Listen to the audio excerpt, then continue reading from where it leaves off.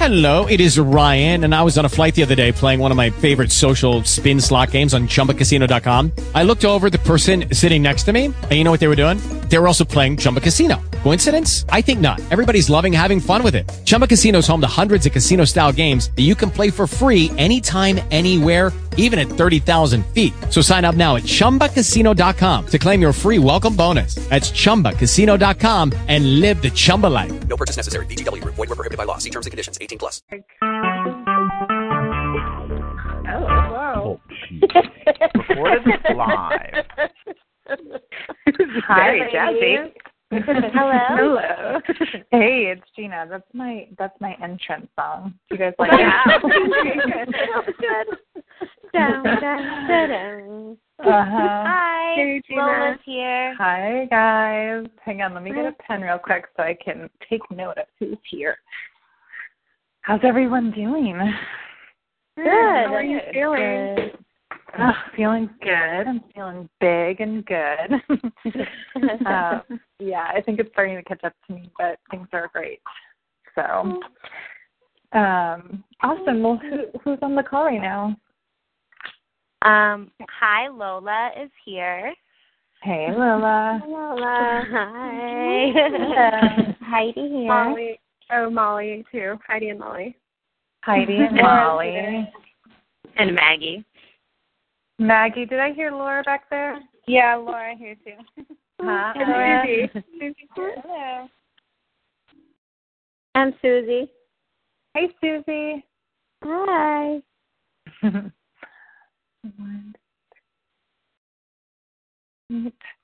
Click to know if it's coming on right now.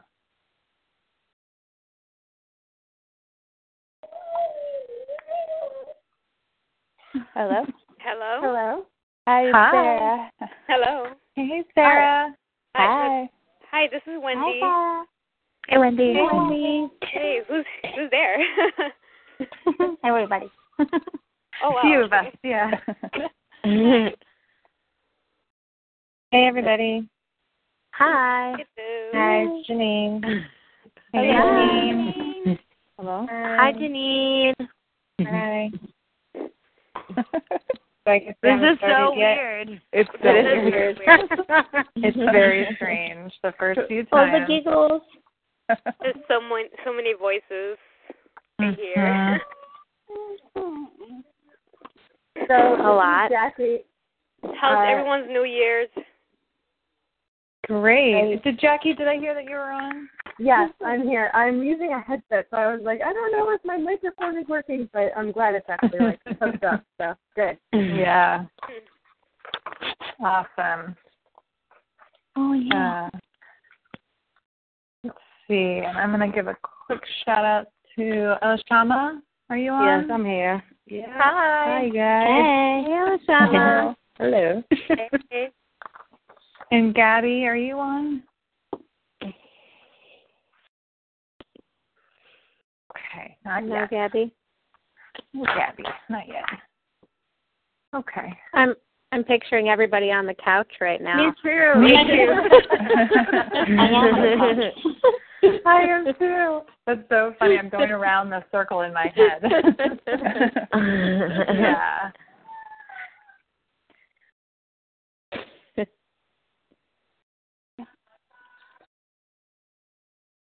There's 12. So I guess it's just Gabby we're waiting on.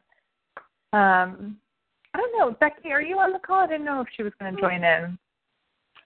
I didn't think so. Okay. I didn't think she said she was going to today. Yeah, I didn't think so. I've been talking to her, and it never came up. So, I'm sorry if you guys can hear my whiny little dog in the background. She just wants to go outside. So, Your dog? Yes, I will mute as much as I can because she gets a little noisy. But awesome. So thank you guys so much for being so prompt with the time. That was awesome. Yay. Yeah, I'm glad that no one had any issues signing in to TalkShoe for the first time. So this is the number and the code that we're going to have every call. I'm going to go ahead and pin this last post I did at the top, just so you guys have it. And just a little bit about TalkShoe. It's *4 is how you can mute the phone, or if you have an iPhone or any phone that you know where your mute button is, that will work too. And if you want to unmute, if you use *4, you just hit *4 again. And we usually mute if there is background noise and anything like that, just to make it more respectful for people. It's a lot of people on one call, so it's really easy for the background noise to happen. But it sounds like so far right now it's pretty clear. So that's about it about TalkShoe and how to call in. And any questions before we dive in? Nope. No. Cool. Awesome. So as you guys know, there's 12 of us, so 13 including myself, on the call. And Gabby came? Well, there will be 13 when Gabby joins. Gabby, are you there? No? Okay. I'll keep an eye out for her. I'll message her now. Look, we're safe for a seat on the couch. There you go. So I want you guys just to be mindful, because we only have an hour together on the phone, and just be mindful of the time. And so everybody has some, a nice amount of, a few minutes to share. I want to make sure we all have that space. So an hour goes really quickly, and it's easy to just kind of chitter-chatter. So just want you guys to be mindful of that. If I kind of rein it in, it's not because we want to, we don't want to hear your story. It's just because I want to make sure everybody has the time to share. And this call is a pretty chatty call, because it's really just an open conversation about the book Mothering the New Mother. So I'm assuming that everybody has bought the book and read it in full. And so today I just really want to talk about what you guys thought about the book, if you liked it or not, and if there was anything in there that resonated with you, or anything in there that you would apply to your practice. It's a really amazing book. It's kind of an old book. I will say it feels a little outdated in terms of their resources, but it's still the best that we have in terms of what content is there. So, yeah. Does anybody want to start? I'll start. It's Lola. Thanks, Lola. And thank you for that reminder. Make sure you guys state your names the first few calls, and while we learn each other's voices over the phone, it will just be helpful. So I finished the book just today.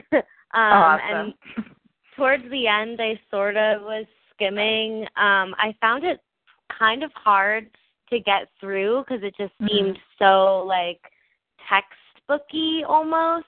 But I really, really loved the stuff towards the beginning. I think it was the root section about how different cultures around the world look at birth.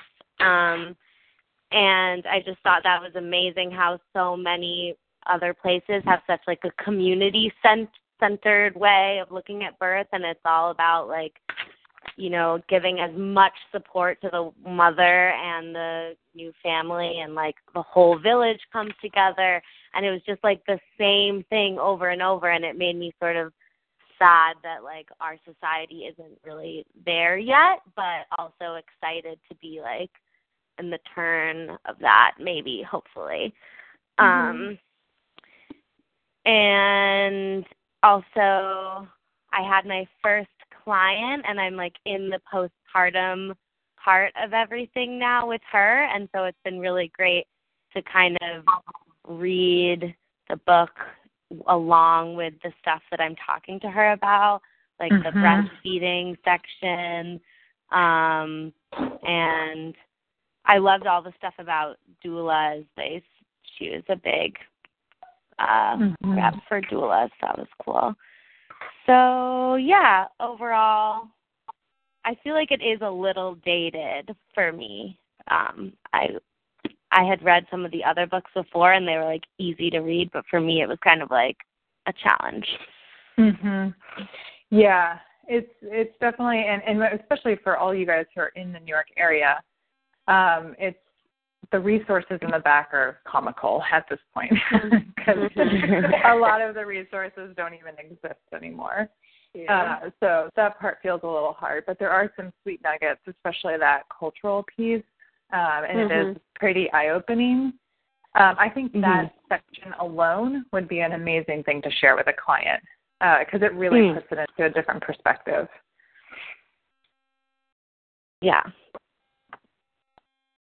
This is Molly. I was going to say pretty much what Lola said, that I was like highlighting or underlining so many things in the first few sections, and like I love the idea of creating new rituals or like updated rituals for people in their postpartum. All of the sections, like middle towards the end, where it's just like so many mothers speaking about their experiences, I got a little bored because I just felt like it was so common, like just it was common sense kind of stuff that we all experience, and I felt like I was reading the same things over and over, and also the language is a little outdated. It was like not in the way that like spiritual midwifery or like other Ina May Gaskin books are, where like you're laughing at the language, but this was almost there. It's like starting to feel really dated. Yeah, and it's not timeless. But it was dense. There was a lot of good information there. I also finished it today and feel exhausted by it, but I'm grateful for the first couple of sections. Well, that's good to hear. Are you finished, Molly? I don't want to. Sure, go ahead. This is Susie. Hey, Susie. Hi. I think I can echo most of what people said about the feeling that it's kind of outdated, and a little bit repetitive. But I underlined some things that I thought that I could really take away from it, and just certain sentences that really stood out for me. And one of them was that ordinary people have inherent knowledge about issues that affect their life. And it seems like an obvious thing, but it's not, especially for women who are pregnant and just like are not very in touch with themselves. Like I wasn't very in touch with myself, and definitely not confident with myself. And I love the idea of matrescence, but just that term I think is so great. And that's definitely something that we can impart to our clients, that it's a period of your life, and it's a transition, and it's something very unique. And not talked about at all as that. And the cultural part about, how different cultures experience that time, I think it's really great that a lot of cultures around the world have the 40-day period. And that was really shocking to me, that was like something around the world that people agreed on, that like 40 days is the time that people need. And that's definitely something we can take to our clients and be like, I know that you're supposed to be back to work in 2 weeks, but just remember that like this time period is something that people agree on around the world is an acceptable and normal time to take to recover and take as a transition period. I'm turning the light on again because my kids are sleeping. And the big thing, which I have a couple of friends who are pregnant now, and a big thing that I've told them is that it's really important to set up your postpartum network now. And to just start calling people and saying like, hey, I'm going to need you. I'm really going to need help. And I really wish somebody had told me that, because you just don't have confidence to do that kind of thing when you're with a baby and you feel like it's not normal to ask people for help. And I just think it's such a great thing to just set that up before it all happens and just have people ready, and people love to do it. So I think that was maybe the biggest thing I took away from the book. Yeah. I love that. I'm sorry. Who was that? That was Susie. Oh, no, I'm sorry. I thought Susie. I thought someone said something after you. Oh, okay. This is Maggie. Yeah, I have a lot of similar thoughts to what you all have said so far.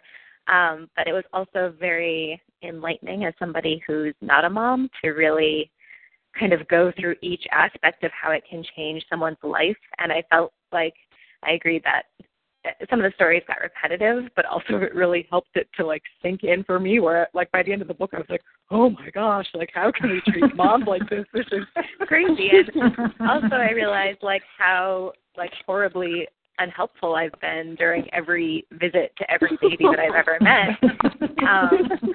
But like how everyone, you know, like you just don't really know. And I think you don't. A hard time reaching out and asking for help. And as a visitor without a child, you just are like, here's another cute outfit, and now I'm sitting on your couch. And so, yeah, I there was so much that I was like, okay, like, I can do this. I can do much better than I have. And I was also, like, in terms of the book being a bit dated, one thing that I wanted to ask people who are moms is whether or not you guys think that things like social media and Facebook and like blogs help decrease the sense of isolation you have as a new mom. I mean, just being on the DTI like Facebook pages, I'm like, whoa, like there's so much information coming from different people and people are ready to jump in and be supportive. And I know nothing can necessarily take the place of someone coming to your home and watching your baby while you nap or giving you a meal. And like that physical connection is still like far superior to, I think, a digital connection, but I wonder if it is at least a little something better than just sitting at home and not knowing even where to start in terms of reaching out for support. This is Molly again, and I'll say that it feels like a lifeline to have those connections, those like social media connections, and they can be a really like welcome distraction, but also it's like a really lonely experience. After a little while you realize it's not filling the void that you needed to. And I have that problem with social media, like even now, like now as the mother of a 4-year-old and also like as a new doula, I am like really leaning on social media to like educate me and keep me connected, but it's not real. It's just like a nice distraction. Yeah, this is Laura, and I feel like it almost creates another layer of like a problem in our society because we feel like we have the access to all this information and we must be able to figure it out ourselves. Like just hearing someone else's experience or reading, normal experiences or kind of normalizing it, like that should be enough, but it misses the entire emotional connection piece and like the personal presence, just feeling that personal presence. And I feel like that probably amplifies a lot of like our emotional needs and like struggle in the postpartum period. And I was kind of wondering like how we combat that. You know, like how people feel like they can, new moms in our society, they feel like they can just access all of these resources on their own. And obviously you want them to be able to do that, but at the same time, I feel like it's hard to kind of get across the point that you might need more and that's okay. And this is how you can help with that. Like, I don't know, just the education, like going back to like the old ways and cultures and how we really get across that like that there's a lot of benefit to how that was done and how those societies supported each other and those cultures really rallied around each other and gave space, but there's not that space anymore. Yeah, this is Susie. I didn't feel any comfort from social media when I was alone with my kids. I'm not really in tune to social media that much, a little bit, but like, I don't know, it's like people are not so honest on social media, so it's hard to make that connection, an honest connection with somebody. So I really needed physical support, not so much anything I could get off of Facebook. This is Janine. You guys hear me? Yes. Okay. for me, the social media was my lifeline, especially being in a new area. But it also helped me find the connections as well. You know what I mean? Like what you were just saying, that you needed like physical connection. The internet helped me find that physical connection. Mm-hmm. Sort of like a starting point, almost like to get resources and then take it out into the real physical world where you're actually talking to people. Mm-hmm. Yeah. This is Sarah. I feel like with social media, though, you also feel judged. If you're having a hard time doing something and you see, somebody, your friend, in the same situation and how easy breastfeeding came to them, or, it's a helpful tool, but I feel like it could also make you feel worse about yourself, if that makes sense. Yes. It does. Yes, absolutely. I feel like we're in this really sticky place with the social media where it can go good or bad for a lot of people. I definitely agree with that, Sarah. All the points that you guys have been making, I really agree with, but definitely feeling judged and kind of like that idea of the Pinterest perfect mama definitely exists out there, and really hard for some people to wrap their brain around. I think that what it misses is that intimate one-on-one connection in the sense of a village. I think some people do feel that with the social media groups. I mean, we certainly create that for our doula community, where we all meet on Facebook groups and collaborate and connect, and we feel really supported by each other. So I think there's a lot of goodness out there. I just think that some people it might not be for them. And I think it also, like, some people think it takes the place of going to classes and support groups and feeling that one-on-one connection in person, and it certainly shouldn't. I think for some people they need to get outside and do that sort of thing. All right, Heidi here. Hey, hi. What I've been doing for What I've been doing for my clients is that I give them a couple of resources, and that includes a little bit of everything. So I usually find the local Facebook group for new parents, and then just a general group. And then I find the local La Leche League support group. It's pretty much free, just donation based, and you can get to meet other moms that are going through what you're going through, and feel normal about all the craziness and that's going on while you transition with a newborn at home. I also look for the local Baby Warning International meeting, if they're into that. And then I just created a group for my clients. I know it's a lot of groups and a lot of social media, but I feel like if they're managed correctly, they can be very helpful. And I had a lot of my clients ask me if I could create a group for that purpose of having just my clients connect, since I have like toddlers and newborns there already. They can kind of like, I guess, share resources and talk to one another about their experiences. And that's been helpful. It's been just a couple of days, but it's been good. So I hope it continues to be like that. I just think that it's good to give all the options and just kind of let them choose what works best for them, Absolutely.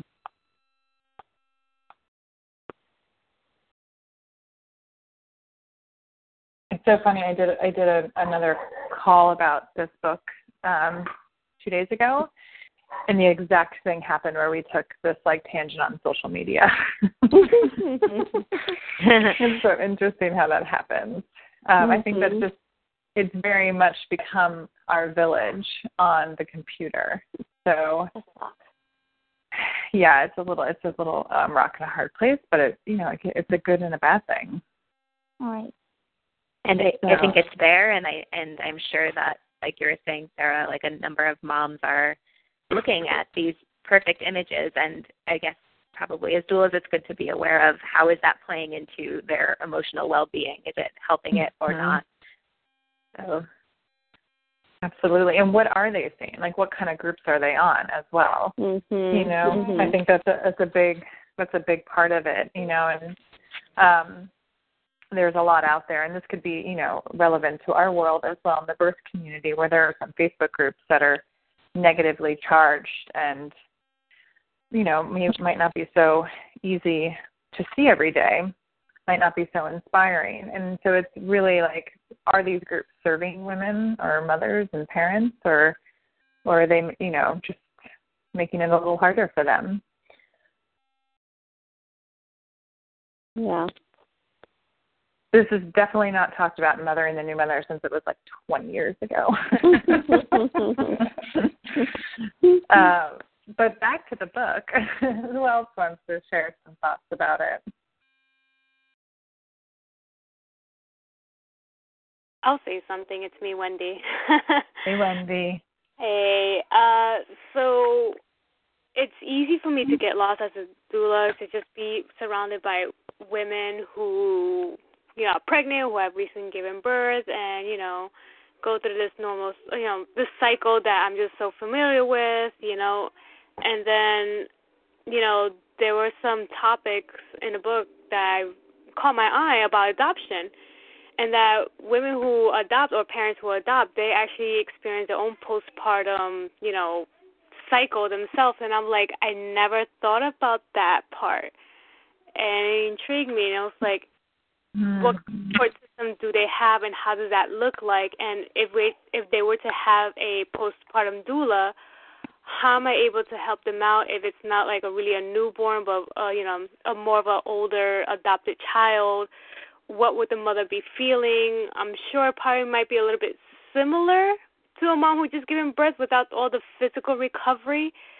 Mm-hmm. I feel like I have so much that I need to learn and grow as a doula to kind of like cover all aspects of like doulaing.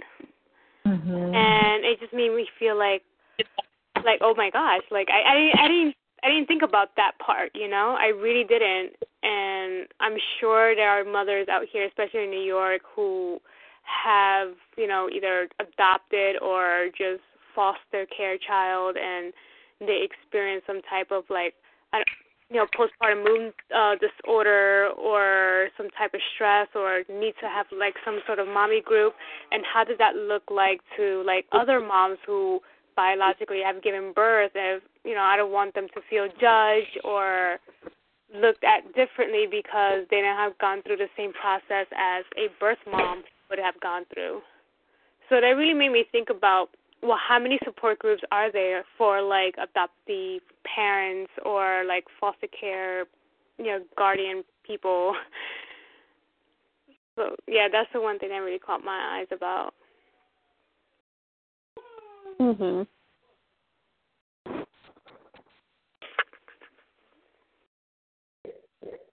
Yeah, those are good points, Wendy. And I would, you know, there's definitely some people I would not share this book with. You know, just same-sex couples. It's not really talked about at all in this book, and it's not very gender neutral. So it's something to think about as well. I love that they talk about the adoption stuff, and I feel like it's very heavy, but obviously centered on the birthing individual, which makes total sense for the postpartum time. But I think nowadays there's more talk and focus on the partner as well. Did anybody feel like that was kind of left out a little bit, or did they have any thoughts about that? Well, I mean, I think that the book was about the mother, so I think that's appropriate that they focused on the mother, or Right, if it's the birthing individual. Yeah, I feel like it's not, like, especially nowadays where everybody's trying to change the language on the books, on the website, and everywhere, you know. I mean, this is an old book. I don't even know the date it was published, but I guess it's just one version, right? I was looking at that to see. This is like, I have the second edition. Is that the newest one? I'm not sure. Yeah, I think it is. Okay. So yeah, I feel like, the language could be more inclusive and respectful of things, but I guess it is what it is. It's just getting there. Oh.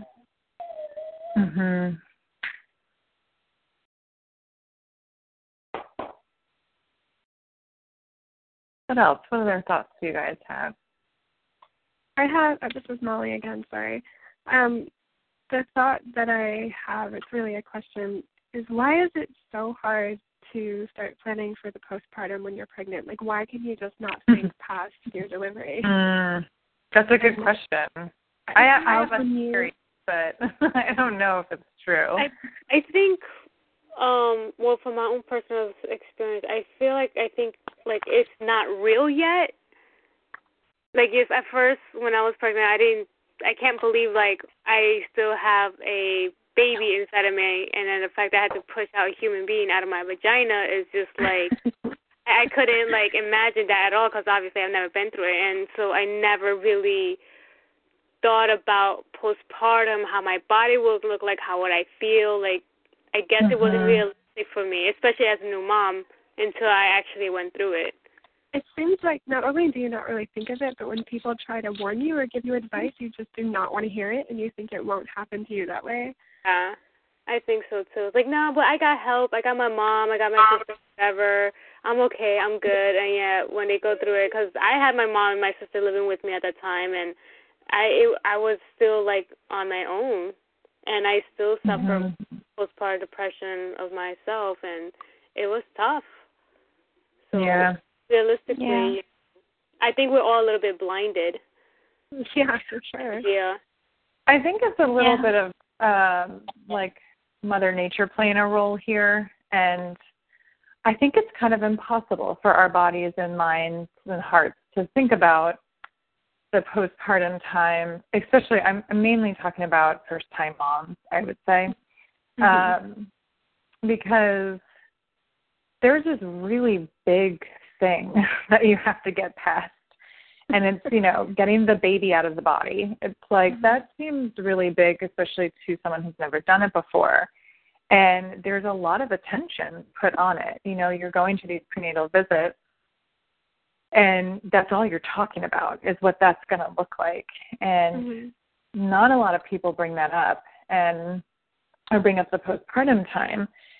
And I just feel like, especially as a first-time mom, you're like, oh, I'm going to be that person who brings their baby to a restaurant, or I'm not going to let the baby control my schedule, and I'm going to work from home with my baby. And you have all these ideas because that's the person you are. You haven't shifted and morphed into the mother version of yourself. It's there's that saying that it's when a baby's born, a mother is born. And I really feel like that. You can't think about that life until that person is born. Right. So and that's just my theory. I see it more with second-time moms. And I'm in that process now where people are all asking me so much about my birth and what it's going to look like and where I'm going to do it. And I'm just I answer the questions, and I'm the baby will come out either way. And then I have to worry about integrating a baby into the family with a 4-year-old. And, it's my focus is very much in the postpartum time, because I know that that's the forever time. The birth is a blink of an eye. And with that said, I have all these ideas of what my life is going to look like after I have this baby, and I'm sure that's all going to blow up in my face. So I think that you can only think so much about the postpartum time until the new mother is born, and until you meet the baby to see what kind of baby it is. That plays a huge role in it. And also the support system. And I think that's why it's so important for labor doulas. Especially in my second prenatal visit, I talk about the postpartum time. What is their plan? When is anyone going back to work? And, what do they want to do about feeding the baby? What expectations do they have? Do they have family in the area? And you start to break down all these things, and not so they have to come up with a plan, but just so it starts to pique those questions. Just all of a sudden they're oh, I have to start thinking about this stuff. So I think I think, again, it's like as labor doulas, we start planting the seeds, and then postpartum doulas, we're kind of like helping them grow as we're there, helping them survive the days, but also come up with a plan so when we step out, we feel like they're supported.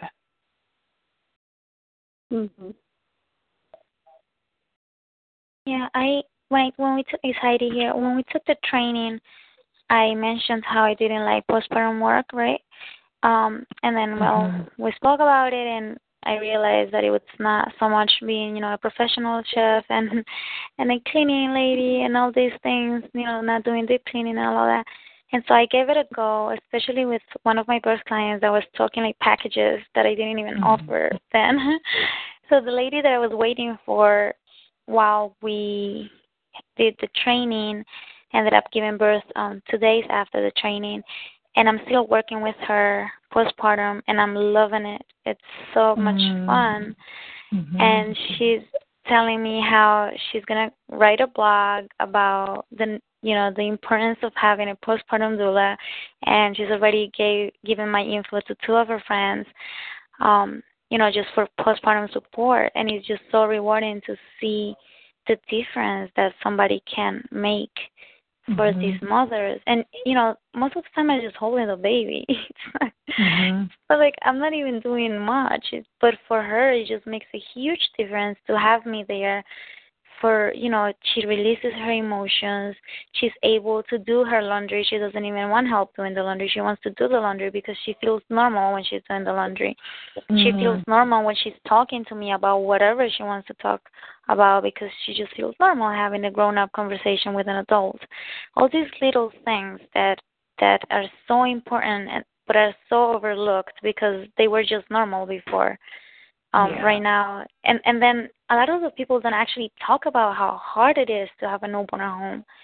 I don't know if it's because they don't want to be judged or because they don't want to bother anybody with their stuff, but it's just something that people don't really talk about. People don't know what to expect, and they're, like you say, everything blows in their face when they're faced with having this new baby at home and being left alone. We don't have like the book talks about the 40 days in other cultures. We don't have that here. We don't have the village support. Everybody's so busy all the time. And then you feel so lonely and so left to the side to deal with it on your own. That's so sad. So I'm loving postpartum work, and I'm glad we get to do this for the mothers. So I think this book came on a perfect time for me. Yeah. That's great to hear. I think those are really great, important points. This is Maggie. I have a question. I was a little surprised. I mean, I think this might be because it's dated, but I would love to know if people who are working, like Gina and Heidi and Wendy, right now with moms, is there more support for postpartum depression? I mean, I feel like the book was, it just seemed really bleak. No doctors really were kind of going for that as an option. It wasn't even at that time a real diagnosis. And I guess what has your experience been with that? It seems, I feel like it's something that people know the term, even if they're not in the birth world. So I'm sure that it's improved in that sense, but I don't know. Yeah, I guess just any thoughts that you have about that. I guess for me, I'm Wendy, that I find a lot of talking, emotional talking for her to kind of let out whatever she's feeling, she's thinking, she's going through is very therapeutic for her. And I'm just I'm listening to her, accepting her, not being judgmental, and just giving her my listening ear and be sympathetic and helping her out, even the littlest things.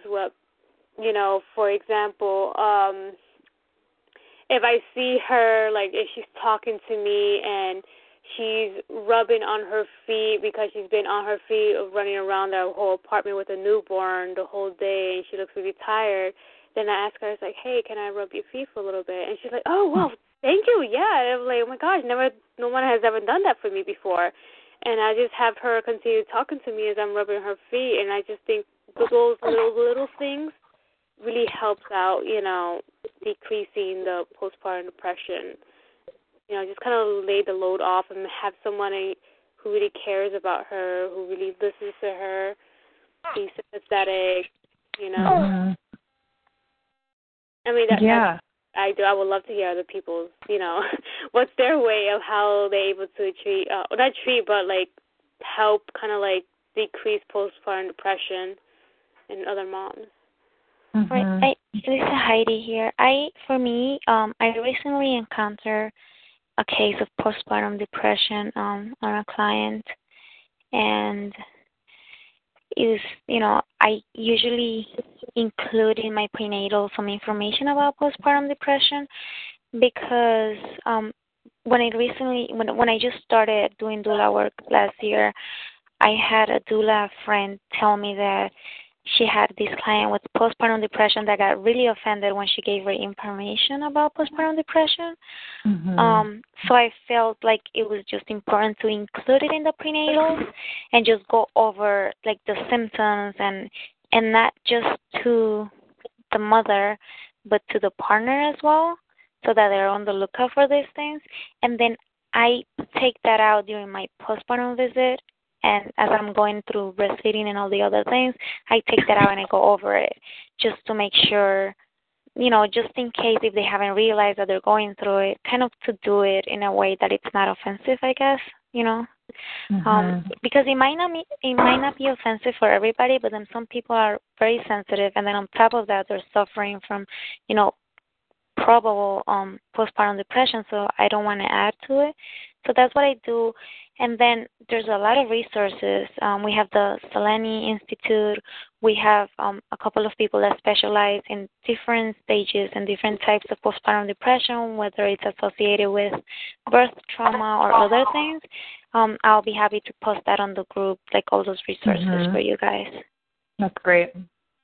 Yeah. And I'm actually, sorry. This is Maggie. I don't know if I shared this with you all in the training, but I'm a social worker also, so I have to get continuing education units. And so I'm going to also a postpartum, or I guess I'm not going, it's a webinar, so I'll be here. But also I'm happy to share any resources with it. But keeping in mind that that's coming up, I was like, wow, I really hope we're in a better spot with that and recognizing it now because yikes. Yeah, I would say we are. We have I feel like we have a long way to go in terms of this stuff, but it's definitely it's gotten a lot deeper and wider since this book was written. And I think it's mainly storytelling that has brought it to light more, like people, especially celebrities. Like Brooke Shields, I think, was one of the first people to come out and talk about it. She's written a book now. I think it's called Down Came the Rain. That book is great. Yeah, I've heard good things about it, and I think that it's like people having a voice and giving it a name has brought more attention to it. I think though that the missing piece is for exactly what this book is saying and what we say as doulas is talking about the whole thing as one big adjustment. And we've gotten to this place now where it's like you're either normal and awesome and fine and Pinterest mama, or you have postpartum depression. And there's that in-between phase is that is what's missing. And I think that's what needs to be given the name. And Susie, you were talking about that piece in the book, which is really helpful. And just honoring the fact that you're going to have good days and you're going to have bad days. And you're going to feel like a mess. And then the next day you're going to feel like you're going to slap on some high heels and some lipstick and you're going to be awesome. So it's really, I think, just giving all of it just giving it all recognition and one big name is really helpful. And then talking about warning signs and other things that if you feel like a client is going in the direction of postpartum depression. So that's where I feel like it's gotten deeper and wider is that it's there, but people are so afraid that if they have like a bad day where they're really weepy and they don't have their shit together, that they're all of a sudden suffering from postpartum depression, when maybe it just might be just the normal adjustment of parenthood. Right. So, and just like the boo was saying, the postpartum exhaustion, like if you don't sleep, you're exhausted, and that's different. Yeah. And then the solution is just to rest, right? Absolutely. Yeah. So I think, we're there, but we're not where we want to be. I think as humans, we're constantly evolving, and the support and the ideas and like around things like we are evolving constantly. And this is where social media is a great thing. Like if you're a mom suffering postpartum depression and you read this blog from another mama who did go through it and is on the other side of it, that can be really inspiring and awesome. And it has definitely brought more awareness to bigger things. This is Janine. I remember on the series House of Cards, there was one episode where there was a mom that was definitely, I don't know if she's going through depression or just having a bad day, but it was a good example of that. And the woman she was talking to, all she did was just listen. She just sat there and just listened. And the woman just went on talking about how she, thinks about possibly putting the pillow over her child's face, when the baby's crying. And all she did was just listen and not judge. And the woman was like, I'm not going to really do it, And she's like, I know. You just, it's okay. And I was just like, how she handled it was just perfect. I'm like, I took note of that. She handled it just perfectly. And then at the end, the mother just felt great. Like, oh, you're such a good listener. I appreciate you listening, so. Yeah. I don't know what episode it was, or season 4 sometime, but it was just a nice little example of how to handle that type of situation. Absolutely. And I love that you bring that up, because I think listening is one of the biggest jobs of a postpartum doula. I mean, as a doula in general, but I can't tell you how many times I've sat on someone's couch and just listened to them the whole visit. And, I usually, when I walk into a postpartum visit, I greet them, and then I ask how the nights have been going and how they've been going, and we talk about the priorities of the day. And then sometimes we make a list of what needs to be done, and we don't leave the couch because we've been talking the whole time. And I make sure it's constructive conversation. It's not just us shooting the shit. It's just really I'm listening to her and helping her through things.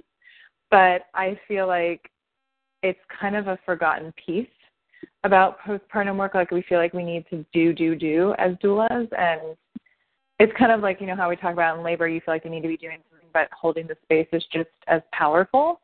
It's the same thing in the postpartum world. It's just being that person to hear them, to validate for them, and normalize the experience. Definitely.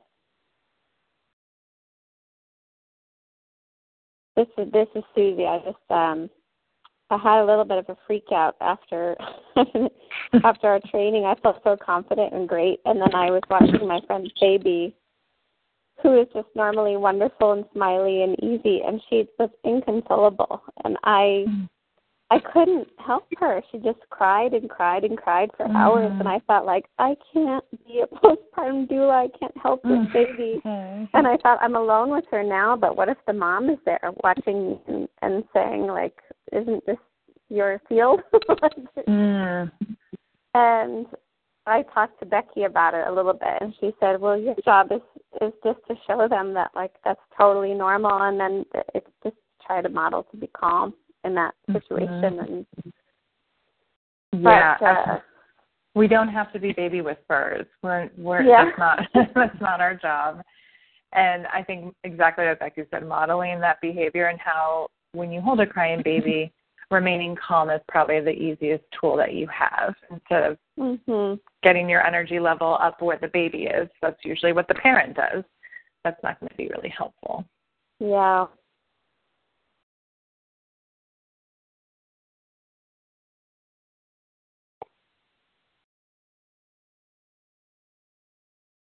What else, guys? We have about 10 minutes left.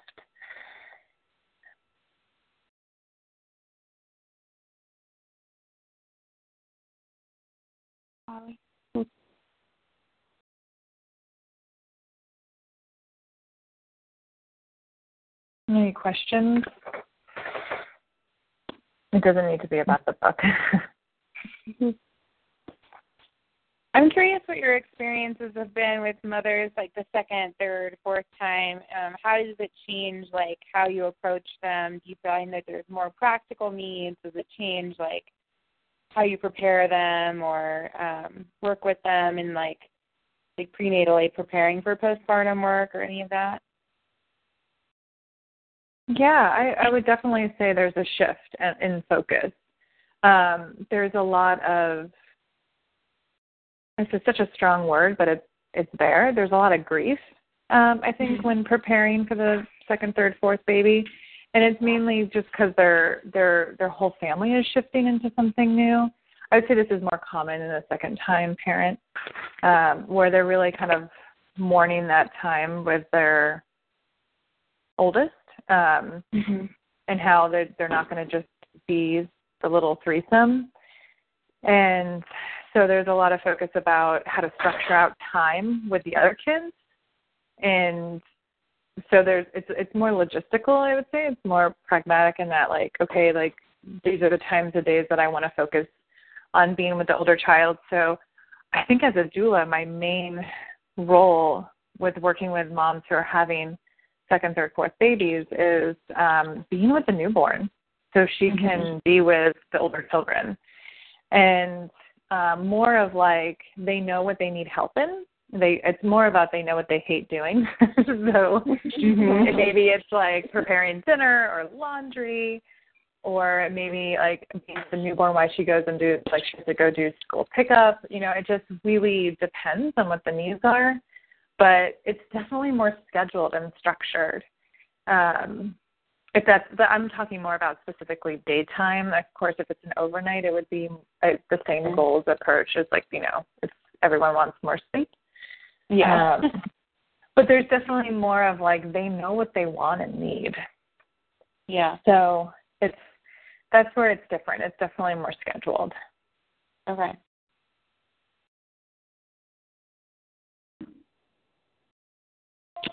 This is Maggie. I was one thing that was surprising to me was this concept of mommy wars, and I mean, I definitely understand that I mean, I know, like, if I were to become a mother, I know that, like, the idea of figuring out how to do career and when to go back to it or not to go back to it or whatever would be challenging. But I mean, is it like vicious out there? Is there this idea of, like, I don't know, this was like, I like was going along, and then I got to this part and I was like, there's mommy wars? Like, I don't know what that is. I've never heard of it. Is that a thing? Unfortunately, it's a thing. But it kind of depends on what kind of profession you find yourself in. I can certainly say that as an ESL teacher, there are no mommy wars. Like, and probably as a social worker, I don't think you'll find mommy wars. I think, I hope not, but, like, I think it's just funny because I find myself in a bubble a lot about what I think the rest of the world is like. And then I hear conversations on the elevator from other floors in my building, and I realize that, oh, my God, the world is so vastly different, and it just depends on the floor you work on. So, yeah, I think it really depends. I think there's mommy wars more on, like, people judging moms about stay-at-home moms and people that choose a career. So I.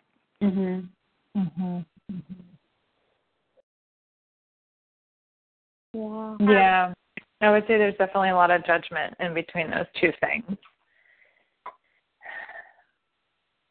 I think there's a lot of talk about mommy wars, but in my experience, maybe I also live in a bubble. It's more real, like, in the media than it is in, like, real life. But to me, like, the real struggle, the real war is on families in general and mothers in general. And, like, corporate culture not being supportive of mothers and like mothers having to pretend that they don't even have a family at home. Like that's where I experienced the real tension. Mhm. Mommy wars just seems like something that the media likes to talk about and like propagate. Mhm. Yeah, I agree with that. And I think we've come a long way with some solidarity. Mhm. I think that, and again, this is where social media has kind of helped with that, but I feel like it's always existed, and even more so now. We're coming back around to that, and just being really open-minded and noticing that there are so many different families out there. I think that's really helped kind of break down that stigma of mama wars. It does, you do see it, though, in very little small ways where, you know, like I'm trying to think of an example, and I should really be able to think of this pretty quickly. Here's a great example. I was on the playground at my daughter's school, and I heard one of the other, like a couple moms talking about this other mom who always looks disheveled, just like kind of a mess. Like she just is not one to dress up, or like she just, you know, she's busy, and I'm that mom. So am I. And I have no judgment. I have gone to my daughter's school in my pajamas before, so it's like, but I was standing there, and they were trying to be so like sweet and non-judgmental in their conversation about it, but it really was them like judging and noticing and pointing it out, and like, I wonder what that's about, and wanting to know more. And it's like little snippets like that you hear, and that you're like, who cares? Like, it's the exterior that we're seeing, and that's what we see on Facebook and Instagram. We're like, they look so happy. It looks like everything's amazing. I guarantee if you walk into that mom's house, it's a mess. You know, it's like, so it's really what's on the outside, I think, that everyone sees, and that's where the mama wars come into play. But deep down, I think we're all on the same page. Like, it just doesn't exist. There was that video. Do you guys remember that video? I think it was like a formula or a diaper company that put it out. And it was like the moms on the playground, and it was all very stereotypical, different types. Funny. Yeah, it was like it's a good example of what we're talking about. I really haven't experienced any of that, or maybe I'm just completely naive and like not. No, that's great. That means that you're in like they're talking about. No, you're in a really good circle. Then, you know, it's like, yeah. I feel, and there are some people who just don't care. That's the other thing. Mhm. Like, we were in Disney World this past weekend, and I got super snappy with my daughter, just because it was all very crazy, and we were all very hungry and tired. And there's just a bazillion people around you, and I kind of snapped, and she snapped, and we're snapping at each other. And my husband is very quiet. It's like, I think people can hear you guys. And I was like, I don't care. I don't care. I'm sure there's a million mothers all over this park snapping at their children. And so it's like, there are some people who just don't care. So it's, you know, it's just, I always ask that question. I wonder what their day has been like. I wonder, like, what they've been going through today, especially if I see somebody having a hard time in the grocery store with their baby. Like, I wonder what's been going on for them. Mm-hmm. And that's another question that I always ask my postpartum clients and friends and everybody in my life, but mainly my postpartum clients is, what do you need right now? And it's so powerful. It's like a simple question. And it stops people in their tracks, and they're like, oh, what do I need right now? And it forces them to go inward. So it's something that I always ask people, especially if they're telling me that they're having a hard time that day. And you want to know what they're feeling. Yeah, I think everybody would be happy to have that question. Yeah.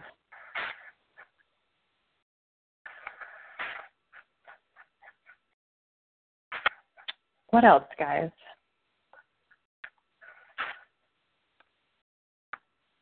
anything else? We're at the hour right now.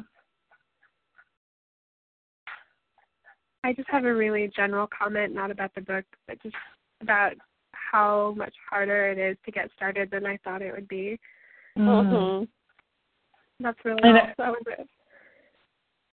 Are you talking specifically about clients?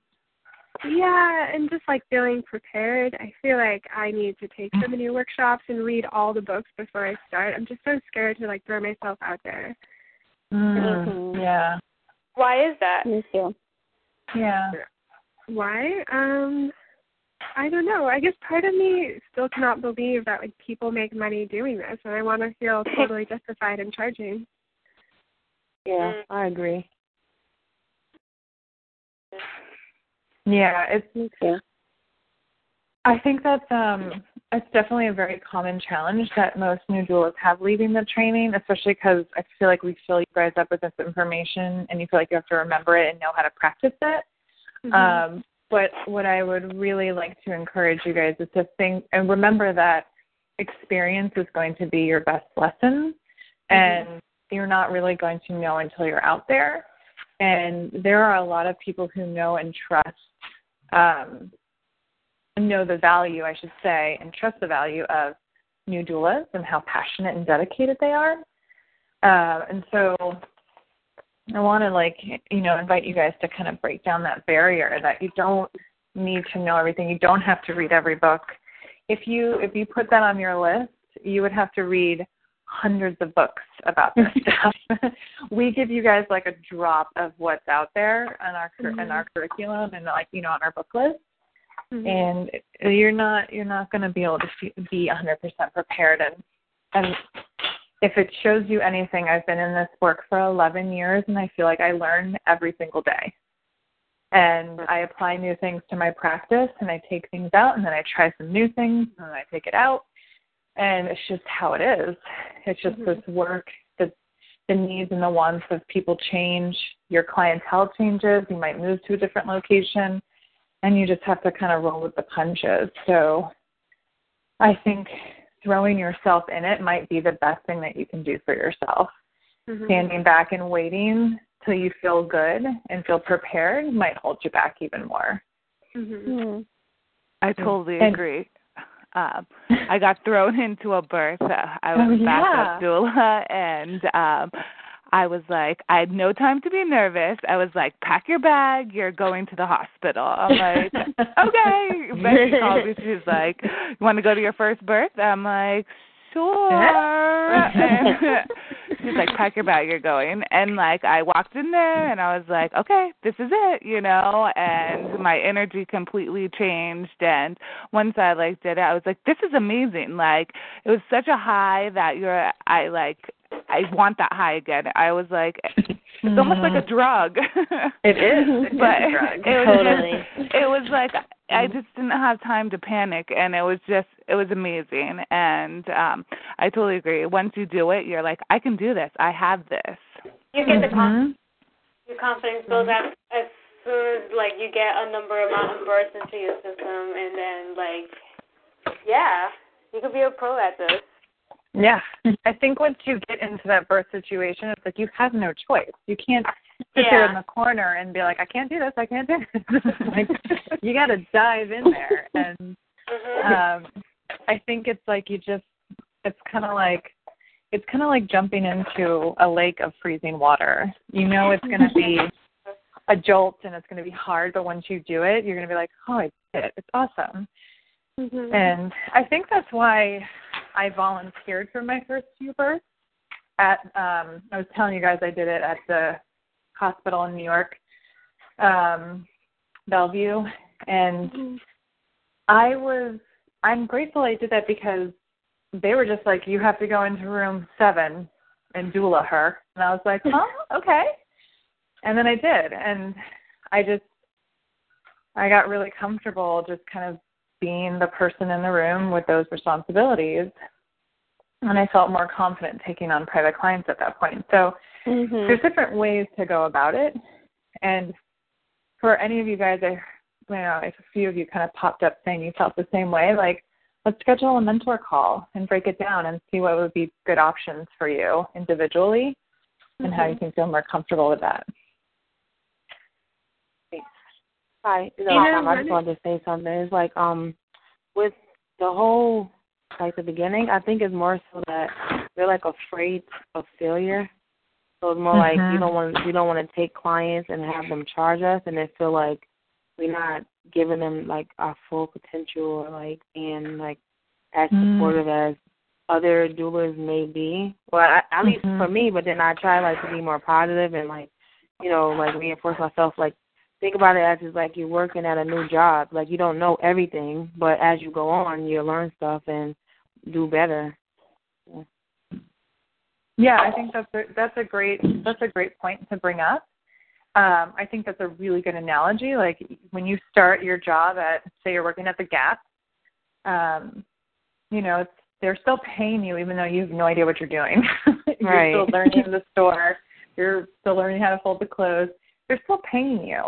The other side to that, though, is you guys have the complete power and autonomy to make this what you want it to be. So if you feel insecure and not confident about walking in and charging $600 because, you know, you're new and you're like, you're feeling really nervous, drop it down a little bit to somewhere where you do feel comfortable and confident. And we always encourage you guys to shoot high and value yourselves. And if you want to make this a business, you have to know your worth. And I think you guys are all worth a lot of money.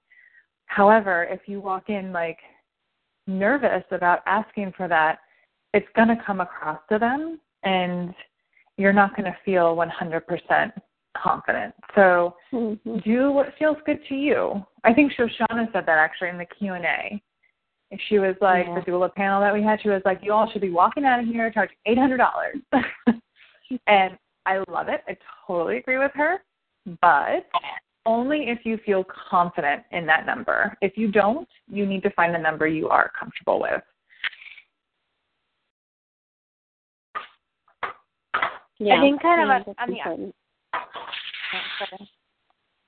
I was going to say on the other side of things, I feel kind of hung up on some of the business aspects. Like I feel like I have to get all these ducks in a row with like logistics and a business name and a website and all these different things in order to like network and market myself. Yeah. Do you have any like tips for that? I mean, I think it just depends on how you work as a doula and as a person. I have seen it now that I've mentored hundreds of doulas. I've seen people go about it in different ways. Like I have one doula right now who is in Houston, and she has like the bee's knees of a packet, the website, like she's an LLC.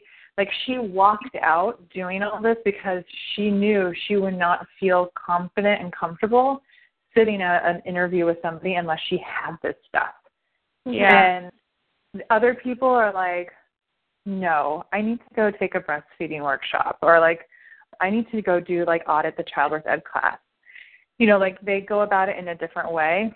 I have doulas who are uber successful who still don't have websites. So it's like I know we stress that stuff and we really encourage it, but it's not necessary. A website's not going to get you clients, and it's definitely not going to make you it's not going to make everybody feel confident. It might make people feel confident. So I think it just depends on what you need to feel good in your body and as a professional person. So I think that I'm a more visual person. Like I need to put things on paper in order to feel prepared. I'm not one who can just wing it. So I lean on the whole visual website folder paper thing. But that's just me. Yeah, I kind of lean that way too, and like classes and other things, like to make sure I feel prepared in different things that I feel are important to my practice as I start to get clients. But then I'm like, well, I don't want to spend so much time on these aspects that I don't actually get clients and I don't actually start working. So I've been trying to balance that. I don't know. Yeah, and I think that making a timeline is really, really helpful. I do feel like that, like, for the month of January, what are you going to do? And then break it down. Like, this month I'm going to read this book. This month I'm going to go to this class. And this month I'm going to go on 3 interviews. And those are your goals. Okay. And that has really helped a lot of people. Yeah, that sounds smart. That's a good idea.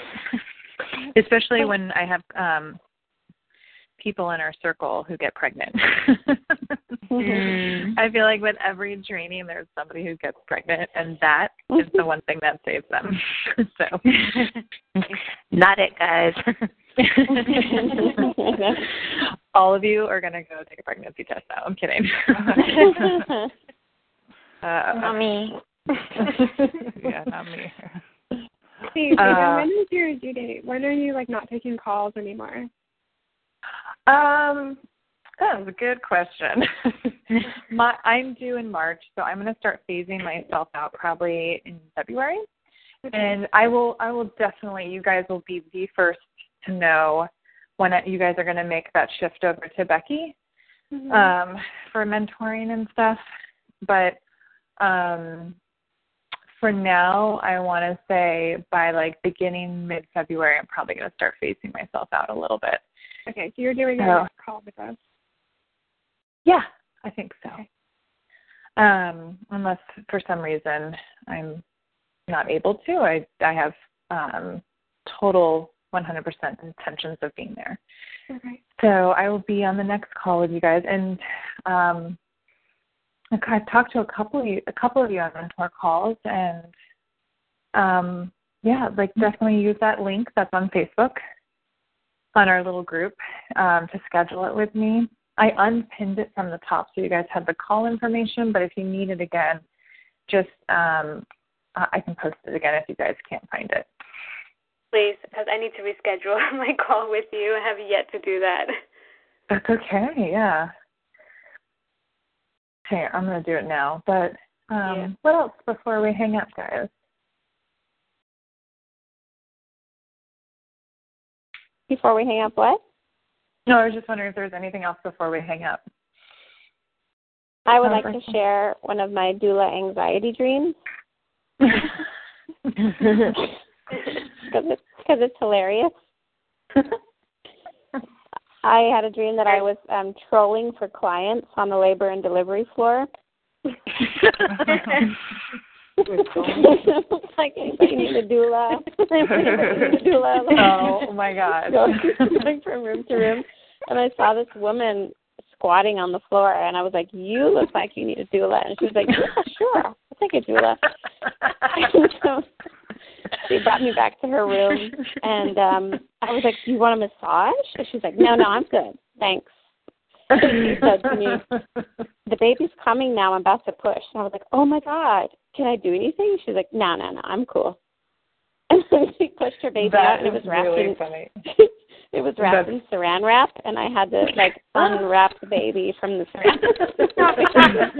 Oh my God, the dreams. It was so crazy. Funny. And then when it came out, it was like this weird Barbie skeleton. Oh, and I didn't know if I should congratulate her, and I was like, and it's really important. I was like, you should really put your baby on your chest.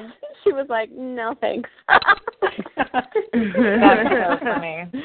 Oh my gosh. Were you playing with Barbies that day? We should start a book about the doula anxiety dreams and just start journaling about this stuff because it's pretty hilarious. They're so real. I had doula anxiety dreams about when I was going to get the call, and every night I was dreaming that I got the call, but I didn't. Yeah, oh my God, that was me with my first client. Yes, totally. Did I tell you guys that I spent the New Year's in the hospital? No. Oh no. Oh yeah, it was hilarious. I had to walk through the ball on Times Square because the cab driver couldn't make the turn. And so I had to beg the police officers to let me through at 10:30 p.m. where everybody was getting ready for the ball to drop. Oh my God. Then I got to Mount Sinai, and I was there for 36 hours until the 2nd of January. Oh my God. Yeah, there was a point that I actually got to leave for a few hours to like kind of like ground myself, but it was the longest labor ever. That was crazy. Yeah. Yeah, they were there for like over 40 hours. Wow. Oh no. Oh my God. Wow. That's all good stuff.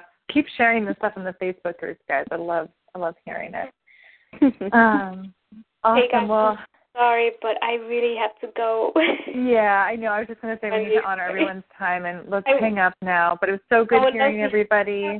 Totally, I would and love to hear more connecting. stories, but yeah. Totally get it. How do we schedule the next call, or how does that happen? You guys are just going to use this number and PIN to call in every month for our teleclasses. There are. But we don't choose a date.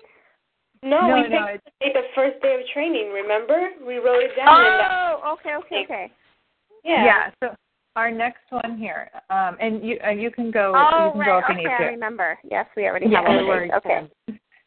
I think it's February 10th. Have a good night, ladies. Good night. Good night. Good night. Good night. Good night. Thank Good night. you. Take care. Bye. Bye.